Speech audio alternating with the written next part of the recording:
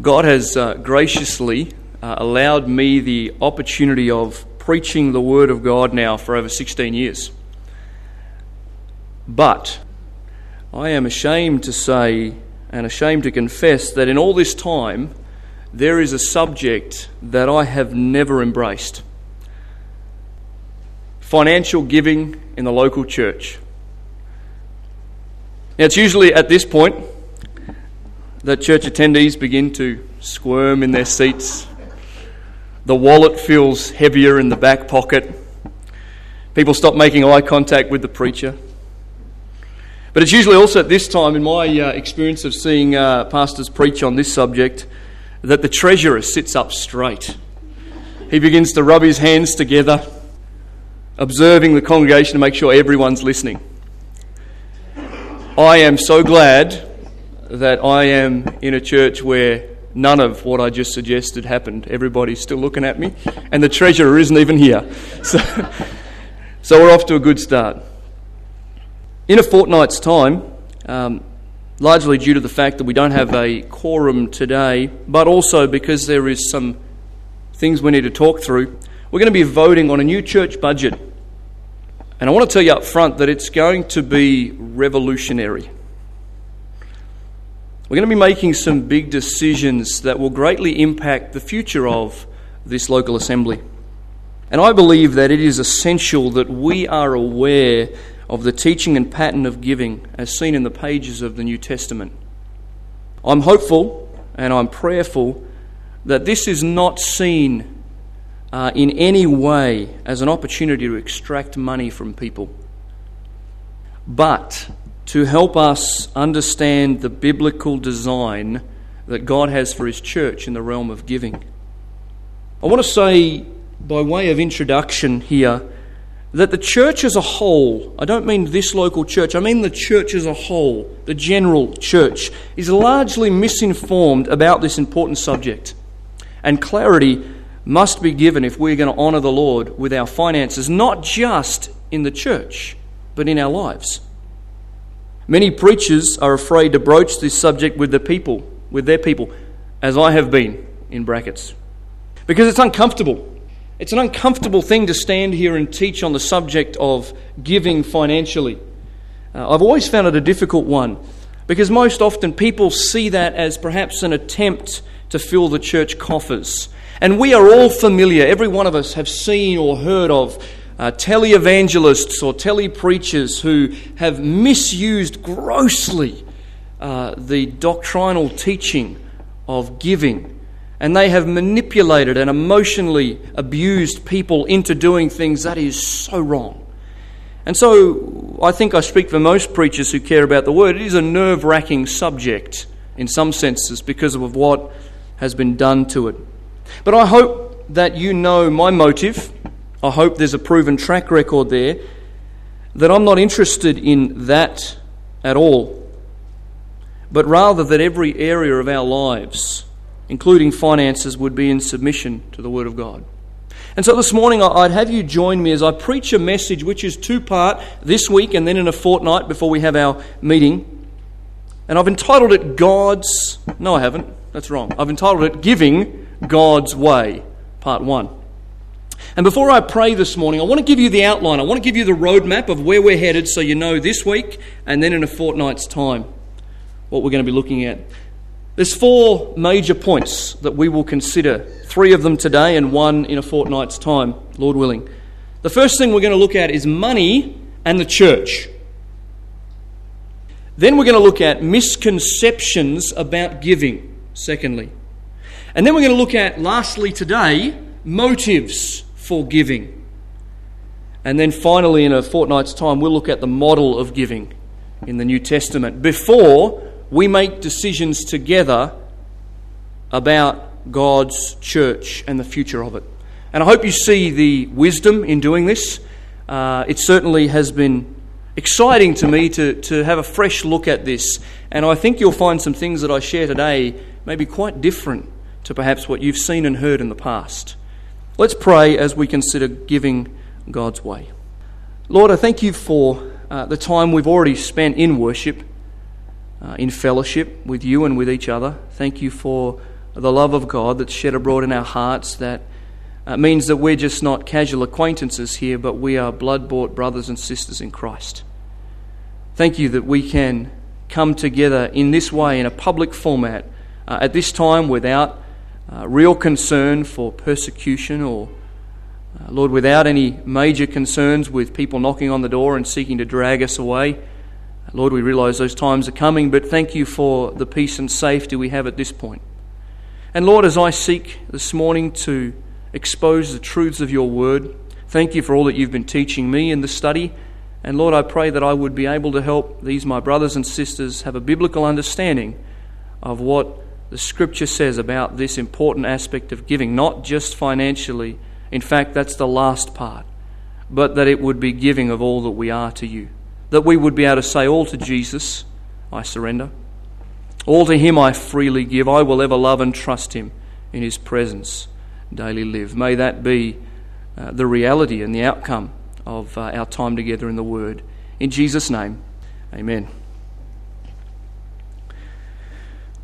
First thing to note before I head into the subject before me is, I'm going to tell you up front, there are a lot of texts and places that we could go today that we're not going to for the sake of time. I'm going to mention them, but we may not get to read all of them, so there may be limited time specifically reading in the Word, but it is filled with the Word. Okay, so for those who say, well, for the first couple of points we didn't even open our Bible, you will, and there'll be plenty of things for us to look at. First of all, money and the church. Money and the church. We live in a materialistic society, correct? I hope we realise that, otherwise we are already deceived before we begin the message.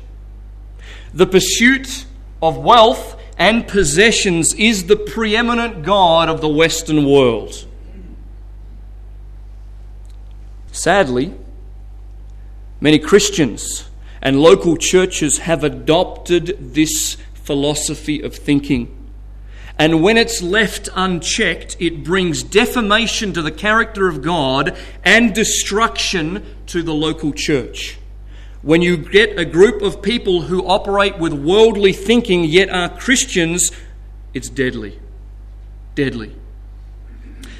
Now, I want to suggest that certainly in my experience in history and in churches, this materialistic, wealth-driven attitude is seen in the church in two distinct ways. There's probably more, but these are the two that I identify. Two specific areas. Attitude number one is this: a hoarding of funds into the church coffers combined with an unwillingness to use the money to extend the kingdom of God.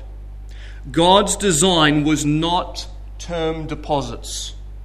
Now, let me explain what I mean by that before people say, hang on, haven't we got a church term deposit? And we do. God's design for the church was never that they would have a huge amount of money in the bank. It was never designed that we would gather and have all of this money there and have an unwillingness to use it for God's glory. A hoarding of funds in a local church is an attitude that is not Christ-like. Because God has given that money to his church to be used for his glory, not to hang on to it. Now, let me pause and just say, in case you're wondering, we're not saying that we ought not to have savings necessarily. And we're not saying that we ought not to have a specific goal in mind for those savings. But I have seen over the years many churches with many hundreds of thousands of dollars in the coffers, and it just goes up and up and up and up with no desire to use it for God's glory. That's not the purpose of money in the church. That comes from a materialistic pursuit of wealth and possessions. That's not necessarily, and most often, not a spirit-filled decision from a church. That's the first attitude that is often seen. The second attitude, perhaps seen much more today, is the monument mentality. That is, that we are primarily concerned with building an empire with flash buildings and the modern conveniences, and totally ignoring God's design for the church.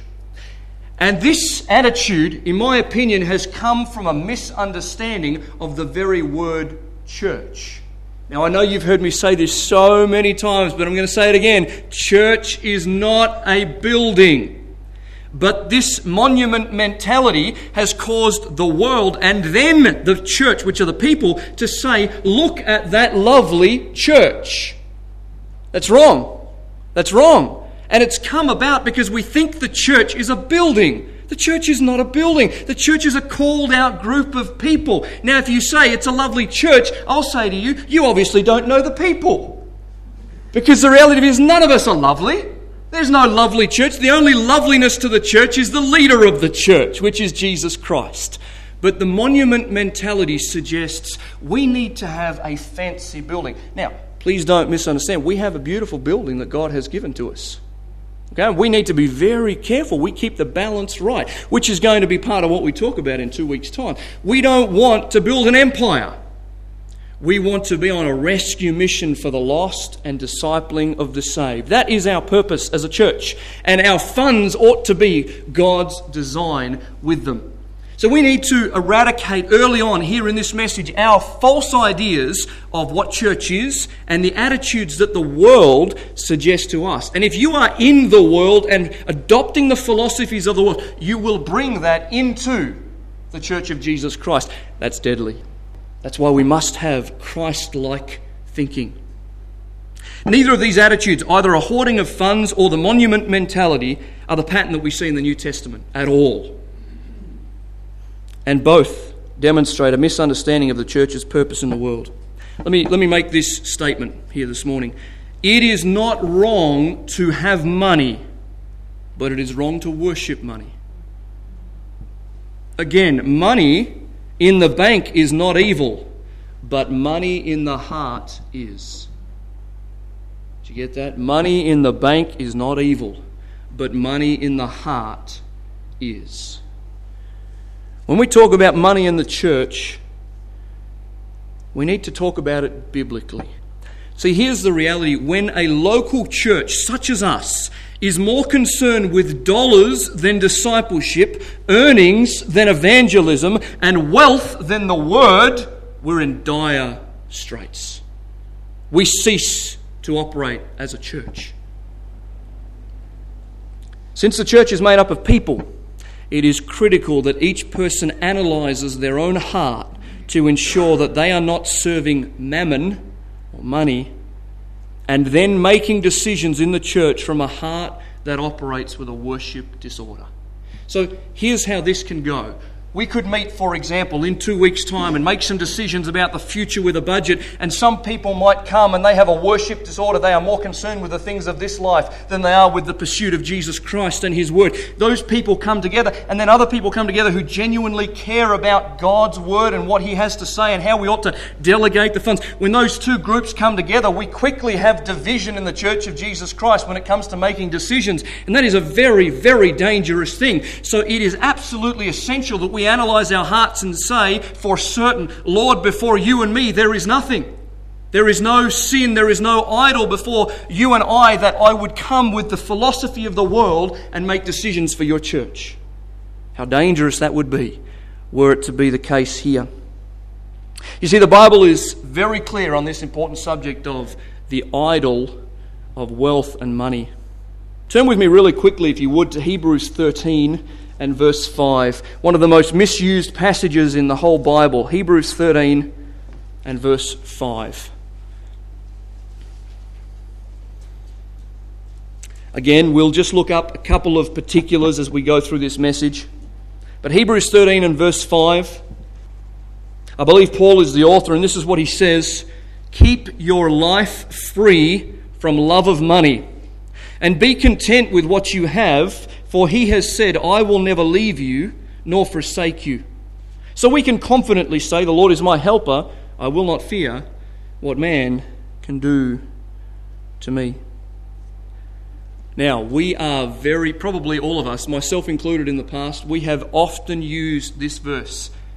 The Lord is always with us. He will never leave us nor forsake us. That's true, right? That's in that text. The Lord will never leave us nor forsake us. But we often forget the context. And the context is this: keep your life free from the love of money and be content with what you have. For he has said, I will never leave you nor forsake you. Here is the truth that you need to understand. The greatest possession, the greatest treasure that any man can have is the possession and the presence of God. You know how you keep your life free from the love of money? Understand that the greatest treasure in all the world is the presence of God within, who says, I will never leave you nor forsake you. So when you get discontent about life in any aspect, you need to come back to this wonderful theological truth, the permanent, ever-abiding presence of God within. That's how I gain contentment in this life. When money is taken from me, when people swindle me, when things don't go the way that I want them to go, and I feel like I'm getting discontent, the one truth that I hammer home in my own heart is this: I will never leave you nor forsake you, because the greatest joy, the greatest thing in all the world is God lives within. Wow, that's an amazing truth. Keep your life free from the love of money, Paul says. We won't turn to these, but 1 Timothy 6:10. For the love of money is a root of all kinds of evils. Now, when I was growing up, I heard that verse differently somehow. I heard it like this: for the possession of money is the root of all evil. And I used to think it's wrong to be rich. God has never called anybody to be rich. And I grew up listening to Fiddler on the Roof with my mother, where that man would sing, If I Were a Rich Man. Some of you know that song. And so I used to always think, okay, well, the Bible says, riches, they're evil. Riches are not evil. Love of riches is evil. The love of money is the root of all kinds of evil. Look what it does. It is through this craving that some have wandered away from the faith, 1 Timothy 6:10 says, and pierced them through with many pangs. Solomon was a very wealthy man. In Ecclesiastes 5:10 he says, he who loves money will not be satisfied with money. Matthew 6:19 to 21, the Lord Jesus says, do not lay up treasures for yourself on earth, where moth and rust destroy, where thieves break in and steal, but lay up for yourselves treasures in heaven. Heaven. Matthew 6:24 says, no one can serve two masters, for he'll either hate the one and love the other, or be devoted to the one and despise the other. You cannot serve God and money. We need to be clear as a church here this morning. It is an impossibility. It cannot coexist. You cannot serve God and serve money. You cannot have an idol in the heart and yet try and be right with God. It doesn't work. There's no sitting on the fence here. You're on one side or the other. In summary, let me say this to us. Ensure that there are no idols in the heart. Only Spirit-filled Christians should engage in decision-making for God's church. Did you get that? Only Spirit-filled Christians should engage in making decisions for God's church. We do not need logic. We do not need business acumen. We need the guiding impulses of the Spirit of God based upon the Word of God, which lead each member to the right decision. That's what we need. In every category, not just in the realm of finance, in every decision made by a local church. And let me just say this as a little extra here. A unanimous church decision does not denote a Spirit-filled church. But a Spirit-filled church will always be unanimous. Let me say that a different way. That was probably somewhat, maybe perhaps confusing. Here's this summary. Just because a decision is made and everybody agrees doesn't mean it was a Spirit-filled decision. But a Spirit-filled decision by a church where every member is walking in the Spirit will be unanimous, because the God that we serve is a God of unity. If I walk in the Spirit, I will come to the same conclusion. And that's why we believe here that things ought to be unanimous. Because if they're not unanimous, there's something wrong, and we need to go and make sure each of us have it right. We have the understanding right, the communication right, and most importantly, our heart is right before the Lord. Money in the church, we could talk so much more about it, but we'll leave it there for now. Second thing, which will take us just a little bit longer here this morning, is misconceptions about giving. Misconceptions about giving. If you have had any experience in church over the years, various different assemblies and groups of people, there are all types of different ideas as it relates to giving. I know some people who would say it's evil that we have an offering bag here. I would hear some people say there's no such thing, we shouldn't have an offering bowl. There's all sorts of different ideas out there. Now, I'm not agreeing or disagreeing with any of those right now. I will later, but not just yet. But when we come to church giving, there's words like tithes. We've all heard that. There's words like free will offerings. I won't even go there. Faith promise missions givings. Some of you who've come from different locations would be familiar with that. Love offerings. And so on. All these different terms. We have to ask ourselves, well, which one is right? What should we be doing here at MCCBC? On top of these questions, there's other questions we have to ask. Things like, how much should I give? 10%? 30%? 50%? 100%? By the way, 100% is not right. If you give 100%, you're in trouble. Should I only give to my local church? What about other important organisations? Who should make the decisions regarding the money? Elders, deacons, the whole church, just a prayer group? Who should make the decisions? Here's an interesting question. Should I still give if I disagree with some aspects of the church? Should I give if I don't like that my pastor doesn't wear a tie? Should a church be involved in community fundraising? What if I don't want to give? These questions and many others are real questions and good questions that from what I have experienced over the years, nobody really wants to talk about. Nobody really wants to answer except to just give a flippant comment and expect everybody to follow. Well, that's not how it's going to be here. Well, not while I'm behind the pulpit. I want to bring specific light and truth from the Scriptures about some of these misconceptions. So, the first thing that I want to note as, I guess, a bit of a sub-point here, there's about 30, no there's not, but there's quite a few sub-points for us to look at here. First thing we need to understand, we need to get this, each of us. Nothing that you have is really yours. Nothing. Nothing. Not some, nothing. Sometimes we are deceived into thinking that our homes, our cars, our bank accounts, our investments, our subdivisions, our cattle, our material possessions are ours. The Bible makes it clear that God owns everything and we are at best stewards of His wealth. So let's take the house and property for a moment. Again, we're not going to turn to these. Let me just read them out to you because we'll run out of time otherwise. Your house and your property. Psalm 24 verse 1, a great verse. The earth is the Lord's, and the fullness thereof, the world and those who dwell therein. So, you know how when you first perhaps bought that house and it was all marked out by a surveyor, and maybe you built your place and this was your property. Now, that's true in one sense, but it's really not. That earth that you have built that house on, that you have spent your hard-earned money, none of it's yours. It's God's earth, it's God's house, and everybody in it is God's by creation, so you are at best stewards. So when you go home today and you walk into your house, you open the door, you ought to be able to turn around and say, Lord, this is thank you for letting me live in your house because it's yours. We need to get the mentality right here. So we talk about house and property. What about treasures and jewellery? Some of you maybe have got some necklaces or some rings or some earrings or whatever on. Let me tell you what Haggai 2 verse 8 says. The silver is mine and the gold is mine, declares the Lord of hosts.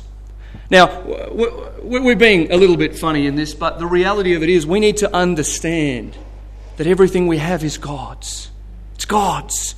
We don't own anything. And that's proven by the fact that when you die, zero goes with you. Zero. Not even the clothes that you are wearing go with you. Gold and silver is the treasures. How about your physical strength and power? Deuteronomy 8:18. This was a great verse. I must have read it before, but I don't remember it. You shall remember the Lord your God, for it is He who gives you power to get wealth. That's a good verse. If God has allowed you to have any kind of wealth, and everybody in this room has some kind of wealth, you all do. You all had clothes, you've probably all had a meal. We have wealth, and we have a lot of wealth compared to some places. God gave you the power to get that wealth. And then the last one, just to consider here, under this first aspect of nothing is really yours, is if that wasn't enough, What about your very life and breath? Acts 17:25. God gives to all mankind life and breath. And if that wasn't enough, he finalises it by saying, and everything. Nothing that you have is really yours. So when it comes to the realm of giving, not just, by the way, may I say, into these little pockets here, that's not what we're talking about. Life. Okay, this is a very small part of giving. We're talking about life. Nothing that you have is really yours. It's all God's. That's the first thing. Second thing, and this one might be an interesting one for us. Tithing is not the New Testament standard of giving. In other words, stop tithing. Now, I know for a fact that there are going to be perhaps some people, maybe even listening to this message, who may even call me during the week and say, whoa, hang on, we've been told all our lives we need to be tithing. Well, we're going to nail this down today so that we're clear on how this works. I want you to turn with me to a place that you probably don't go very often, Malachi. Last book of the Old Testament. Look for Matthew and go back a few pages if you're not familiar with where it is. Malachi chapter 3. And this is perhaps a little bit of my history coming out. I have heard this verse so many times in my life. And I'm about to expose that it's a misconception. Malachi chapter 3 and verse 10. We won't read all the context around it. You take the time to do that. Verse 10 says this: "Bring the full tithe into the storehouse, that there may be food in my house. And thereby put me to the test, says the Lord of hosts, if I will not open the windows of heaven for you, and pour down for you a blessing until there is no more need." Now here's how the message goes. Church, you need to give 10% of all of your income into the bag here this morning, week by week, because when you do that and all the tithe comes in from everybody, God will open the windows of heaven and He will bless this place like never before. Okay? That's the message I've heard over many, many years. Now, one of the many problems with this teaching is that this scripture has been yanked completely out of context and has been applied incorrectly.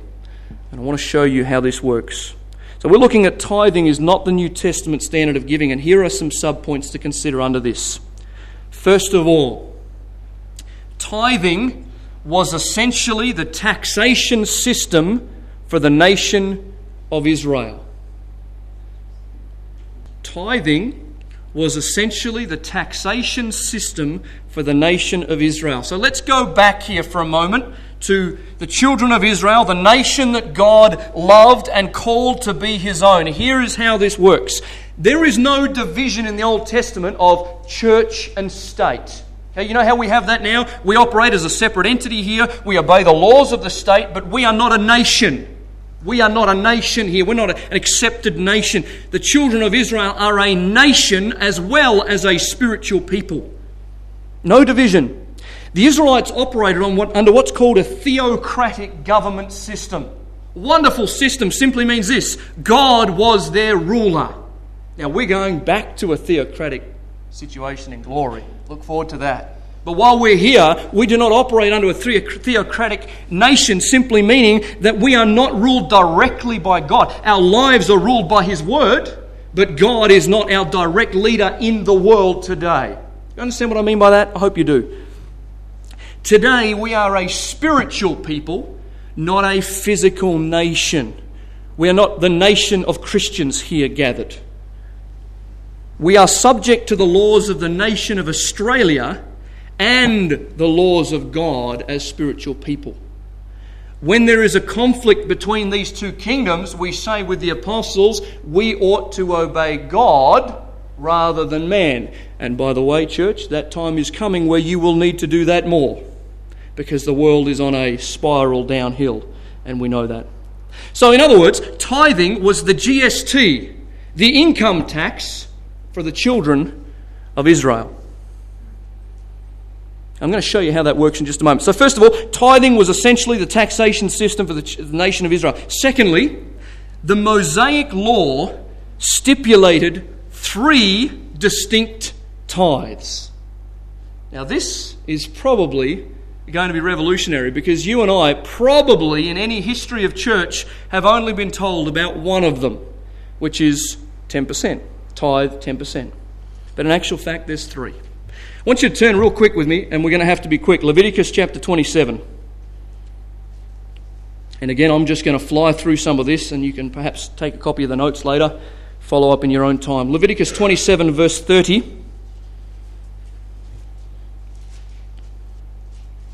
Moses records for us what God says: every tithe of the land, whether of the seed of the land or of the fruit of the tree, is the Lord's.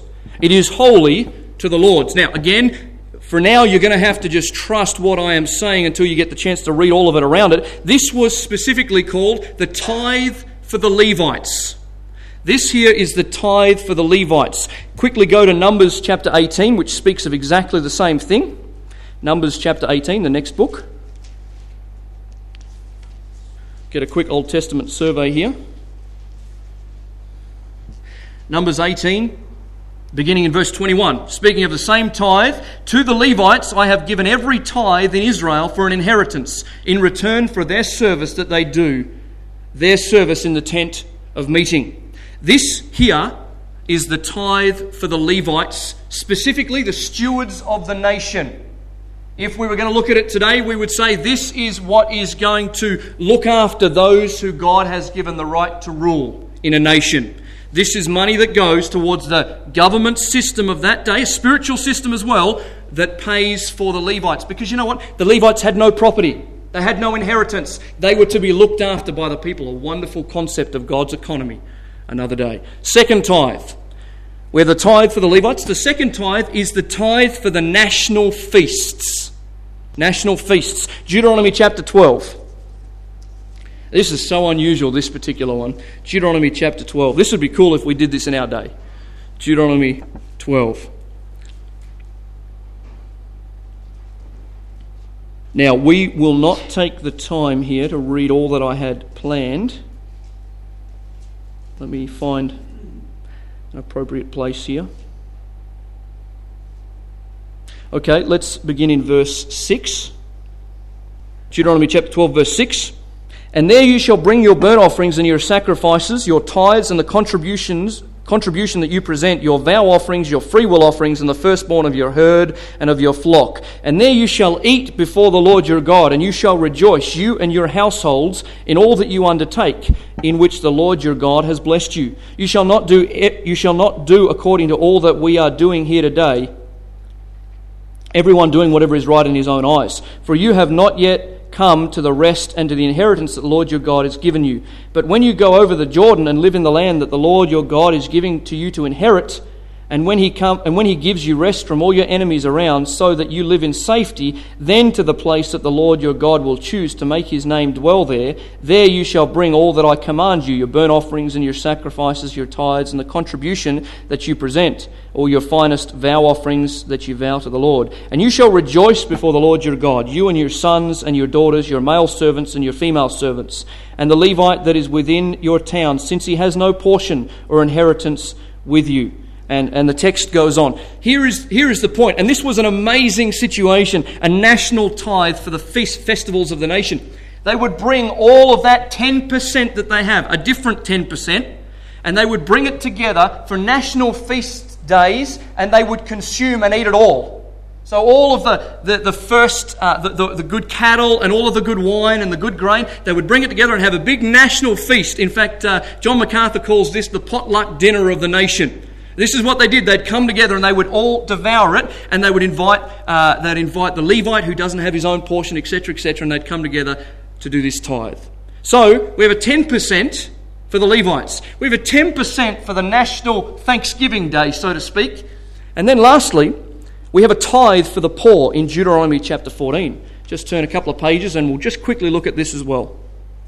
Deuteronomy 14 and verse 28. At the end of every 3 years you shall bring out all the tithe of your produce in the same year and lay it up within your towns. And the Levite, because he has no portion or inheritance with you, and the sojourner, the fatherless and the widow who are within your towns, shall come and eat and be filled, that the Lord your God may bless you in all the work of your hands that you do. This is the welfare system of the nation. This was God's way of our tithing to the poor in this particular day and age. 3 tithes. A tithe for the Levites, 10%. A tithe for the national Thanksgiving feasts and festivals, 10%. And then a tithe for the poor, which is interesting, it's 10% every 3 years. So if you do your maths, it's 3.33333333%. So when you calculate all that up, we realise that the tithe of the Old Testament nation of Israel was 23.3% of their entire income. Now, I just want to pause here for a moment to help us realise how this works in our context.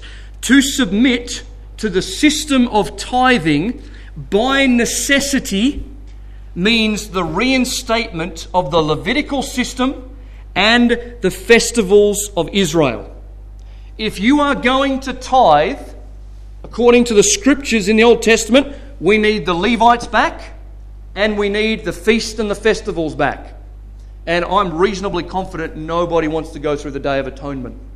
Okay, that is not a pretty sight. And I speak as a joke, but the reality of it is we come back under ceremonial laws of the Old Testament in order to obey Malachi, which says, bring all the tithes into the storehouse so that my house may be full. As I said, it's interesting to note that the tithing of the day was not 10% like so many suggest, but 23.3%. So if we're going to misapply the scriptures, which we are if we do this, then we need to at least demand from our people 23.3%. And just to be sure, what we should do is make sure you all produce your paychecks to ensure that it really is 23.3%. That's the tithing system of the nation of Israel. Now, there is much more we could talk about in that. And we could talk about, what about the tithing beforehand? Some people argue, well, Abraham and Jacob, they tithed beforehand. We could talk about that and maybe another day. But let me just say this to us now. Tithing is not a New Testament command. It is a Levitical system for the children of Israel as a nation. Now, I want to pause here and just say, if you are someone who gives 10%, that doesn't mean you're in sin. That doesn't mean you're doing it wrong, but what I am saying is that is not what the Scripture tells us we have to do. Understand? So when a preacher gets up and says, hey, we need to give a tithe, that's not right. Okay, and we'll talk about what is right in a little while. Number three. So we have tithing was essentially the taxation system for the nation of Israel. Tithing was the Mosaic law, which stipulated 3 distinct tithes. And then thirdly, tithes were generally agricultural, not monetary. Okay? We've got to remember the context here. This is a nation that what they would do is they would bring their cattle or that which they have gained from their agricultural work throughout their year to the Levites, and they would then disperse that accordingly. This is not a monetary tithe. The only time that it becomes money was when the harvest was too great to transport from where they are to the tabernacle or later on the temple, and then they would sell it and bring the bag of money that they have made from it to the temple or the tabernacle. You can read about it in Deuteronomy 14:24. So again, if we're going back to the tithing system, we all need to bring cattle, put them in the offering bowl. We all need to bring our wheat and our wine and all the produce of agriculture, because that's the setting by which this whole context is. Now, I'm being a little bit facetious, but that's the reality of the context in which tithing was, particularly when we get to Malachi. Herdsmen, people like that who are working the land. Most of us, for the most part, are not working directly the land for income. Tithing was generally agricultural and not monetary.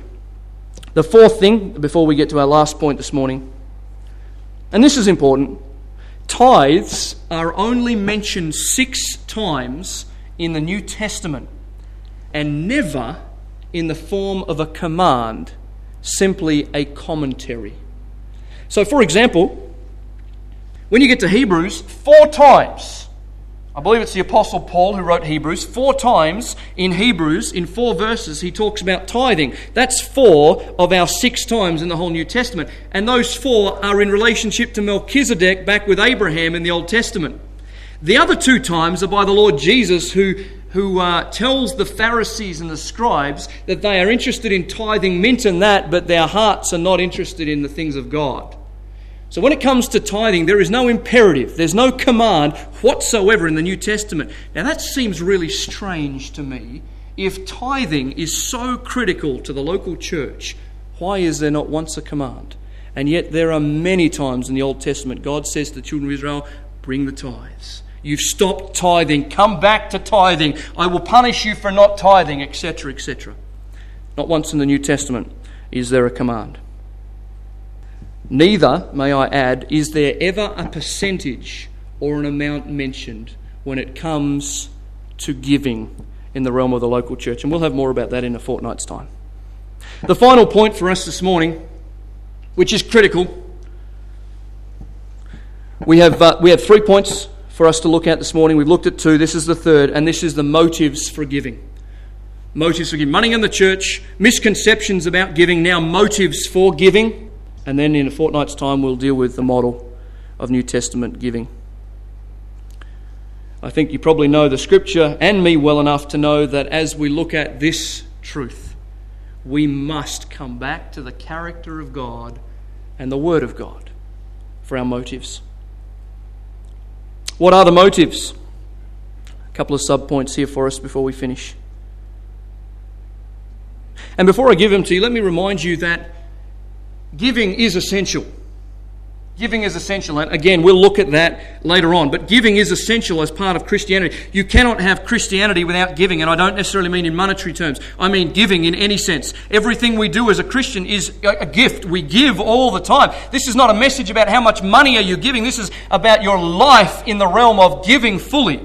Because here is what I have come to appreciate in my own life. When God has my life, He has my wallet. When God has my entire character and my being, there's nothing I withhold from Him. Now, again, that doesn't mean that I give every dollar that I have in my bank account specifically to the local church. That's not what we're going with at all. We're talking about absolute surrender in the realm of who God is, who I am. I'm bought with a price. I'm not my own. Everything I have is His. From that comes our giving. So what are the motives for giving? Well, the first motive is the grace of God. The grace of God. The word charisma, we get from charis. It means grace. It literally means gift. Gift. When you think of the word grace, you need to think of the word gift. It's the same word that's used for our spiritual gifts. That's where people get the idea of charismatic gifts, the sign gifts. Charis is this word gift or grace. The grace of God. So we say, what's the motive for our giving? God's giving. That's the motive for our giving. God's grace. Where is the grace of God most vividly depicted? Lord Jesus Christ. We sang about it. Descends from the glory of heaven to this sin-cursed earth with one purpose in mind, to fulfill the Father's calling upon His life and to rescue you and I from our sin. And you say, well, how does that form a motive? Well, when we get to 2 Corinthians chapter 8 in a fortnight's time, which is all about giving in the local church, this is what Paul uses as a motive in verse 9. 2 Corinthians 8 verse 9, this is what he says. For you know the grace, charis, gift, of our Lord Jesus Christ, that though He was rich, yet for your sake became poor, so that by His poverty you might become rich. You say, what is the motive for giving? The motive for giving is the gospel. The motive for giving is what Jesus Christ has done. And we look at that, and as we perceive that glorious gift of Jesus Christ in our place as our substitute, we cannot but, if we see it correctly, say, wow, what a gift. How could I not give my all? How could I withhold from him who withheld nothing from me? How could I for a moment do an Ananias and Sapphira and pretend that I'm giving everything and really holding back in my heart when Jesus Christ descended from the glories of heaven? This doesn't work. This is an identity crisis if I get this wrong. Here is the summary. It is the natural response of a Christian who understands the grace of God to give. Not just of their pay, but of their person. Did you get that? The natural response of understanding the gospel will be to give all. Will be to give all. See, this is the hard part. See, we get to a hard point here because in a lot of ways 23.3% would be much better.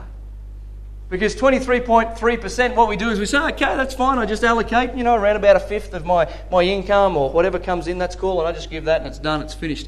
When we get to the New Testament, that's not what the Lord Jesus says. The Lord Jesus says, I don't want 23.3% of your income, I want all of you. I want your heart. The letter of the law is done. We now operate in the realm of the Spirit. I want you. And when God has you, we withhold nothing. It's all His. How things change. The grace of God. Secondly, and these are also interconnected, the love of God. The love for God. Love for God. Motive is the grace of God, and secondly, love for God. In this little sub-point here, and we'll be quick on some of these others, but this one I just want to take a few moments. We tend to think of giving only in terms of finance. This is completely wrong. Okay? We need to eradicate this. Don't separate this to be about money.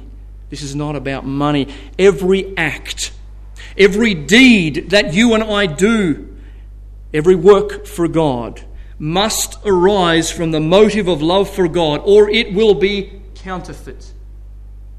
Did you get that? Every act, every ministry, every service that you do in the name of Jesus Christ that is not springing forth from the motive of love for God supremely is counterfeit. That's a false work. Now, amazingly, providentially, graciously, God still uses our counterfeit works for His glory. And to that we say amen, because the reality is so often it's not the case when we serve God. Often we do it for the responses of others or for the perceptions that others have. I want you to see me in a certain way, or I want to see you in a certain way. So we do things because we're concerned about the ideas of men. Faulty. But amazingly, God still uses it. But we ought not to live that way. We ought to have everything we do arise from a motive of love for God. Let me ask us this. What was the Father's motive in giving? For God so loved the world that He gave. Love. Paul tells the Christian, walk in love as Christ loved us and gave Himself up for us. Ephesians 5:2. Walk in love and then do. Walk in love, then do. Don't do without the love. And you know how you get the love? You say, well, okay, I really struggle with this matter of motive of love. How do I get the love? You go to point one, the grace of God. Look at it, survey it, perceive it, observe it, get deeper and deeper and analyze the gospel of God. Let me tell you, your heart will be filled with love for God, and then you will operate as you ought to in your actions and your activities and your attitudes. You say, well, I'm not sure. Is that right? Does everything have to be with the motive of love? Well, 1 Corinthians 13 and verse 3 says this. If I give away all that I have, and if I deliver my body to be burned, but have not love, I gain nothing. In other words, this is futile. This is worthless. You go be a martyr for the cause of Jesus Christ without love, and it's worthless. God might use it, but it's worthless on your account. So here's another little summary statement for you. You can give without love, but you cannot love without giving. Impossible. The Lord Jesus said, love the Lord your God with all your heart, with all your soul, with all your strength, and with all your mind. A gift that is given in any form will only meet with the approval of God when it originates from a heart of love for God. That's the summary. Thirdly, We have two more, and I'm running out of time, so I'll be quick.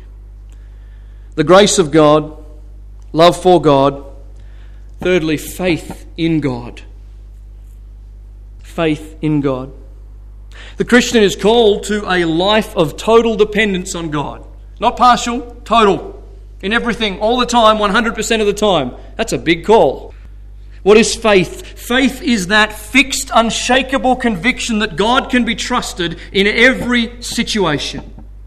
Every situation. That's what faith is. Are you walking in faith is the question. Do I trust that in every single situation I can rely upon God? I can trust Him. I can depend upon Him. Now, here's an interesting thought. Giving must be based upon faith. Because Paul says, whatever is not of faith is sin. Romans 14:23. Now, some people have tried to condense that verse and try and make it speak about something very specific in the text, but as I've studied that out, that is a general principle for all of life. Whatever is not done by faith is sin. Whatever is not done in total dependence on God is sin, because we are called all the time, trust in the Lord with all your heart and lean not to your own understanding. In all of your ways acknowledge Him and He will direct your paths. Failure to do that is independence, not dependence. Now, we all know, I'm sure, that it is somewhat easier to give in faith when we have plenty. Right? It's not really that hard. If you've got plenty of money and you just give some, well, that's not really all that tough. But God calls the Christian to give when it's humanly illogical. Humanly illogical. We see that, and again, in a couple of weeks' time, we're going to look specifically at that. This does not mean, bear in mind, that we operate with a casual flippancy about money. That's not right. But it does mean that we must be obedient to the impulses of the Spirit, even when we cannot see how our needs will be met.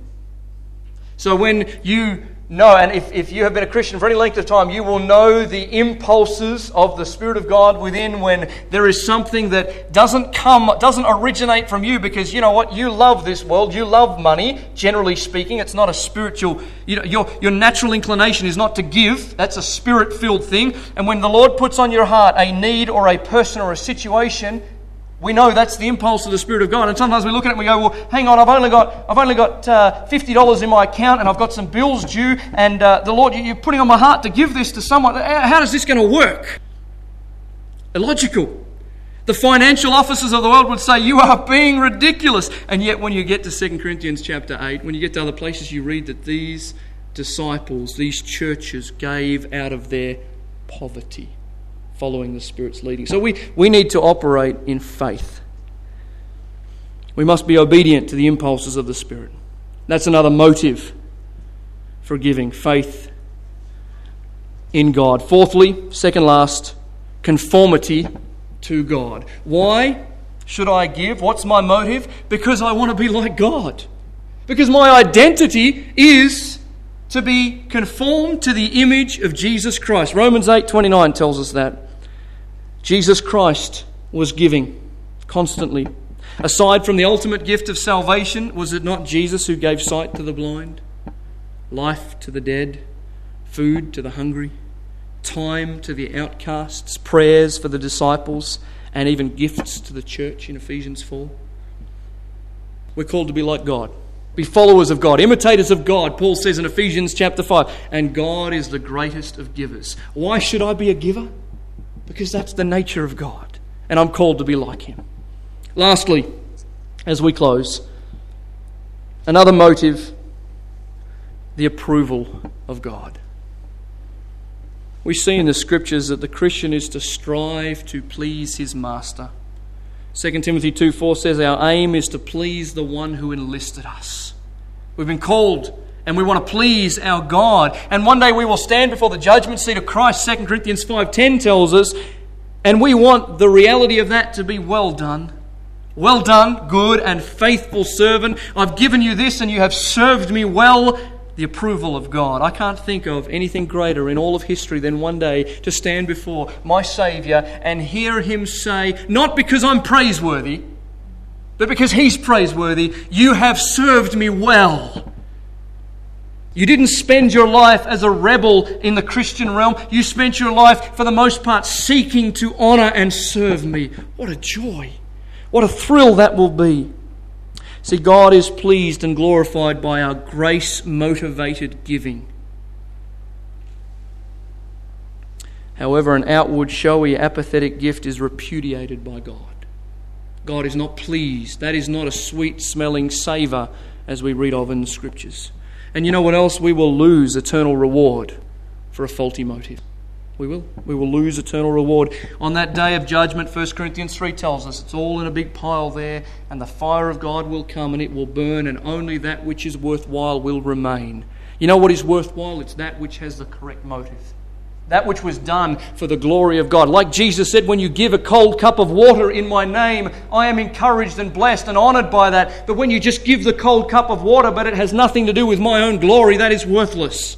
That's nothing. That is useless to the Lord. May we come away today from the cultural perceptions about money, from the unbiblical misconceptions taught by so many churches. And then may we analyse our heart's motives in giving to ensure that they are in line with the Scriptures. This is absolutely essential as we continue in a fortnight's time to look at the model of giving in the New Testament. Lord, thank you for this time. Lord, we have laboured long in your word and much has been said. And I thank you for the strength and enablement to share these truths. Lord, I pray you'd use them. I pray you'd help us to be recalibrated in our mind, in our thinking, so that we don't have this achievement mentality. You know, we've given our tithe, we've given this, we've done that, and somehow you're pleased with a percentage of us, whereas we read in the New Testament that you are calling for our heart. You're calling for our entire character, our person. The standard is so much greater in this new gospel dispensation. It's not about law, it's about love. Oh Lord, increase our love for you. Help us to surrender all. Help this message not to have been communicated in such a way that we would go away from today and think, I really ought to give more money, but rather that, am I truly walking with the Lord? Does he have every part of me? Am I honouring him with both my lips and my life? Is the meditation of my heart and my mouth acceptable in his sight? Lord, we thank you that you have encouraged us to keep our heart, to guard our heart with all diligence, for out of it flow the issues of life. We know our heart is deceitful above all things and desperately wicked. Lord, help us to be ever so careful to examine, to search our hearts, to try them, to ensure they're cleansed before you. Help us, Lord, today to come away with an understanding of this as we sing this final song together, which is such a confronting song, I surrender all. May that be a reality. In Jesus' name.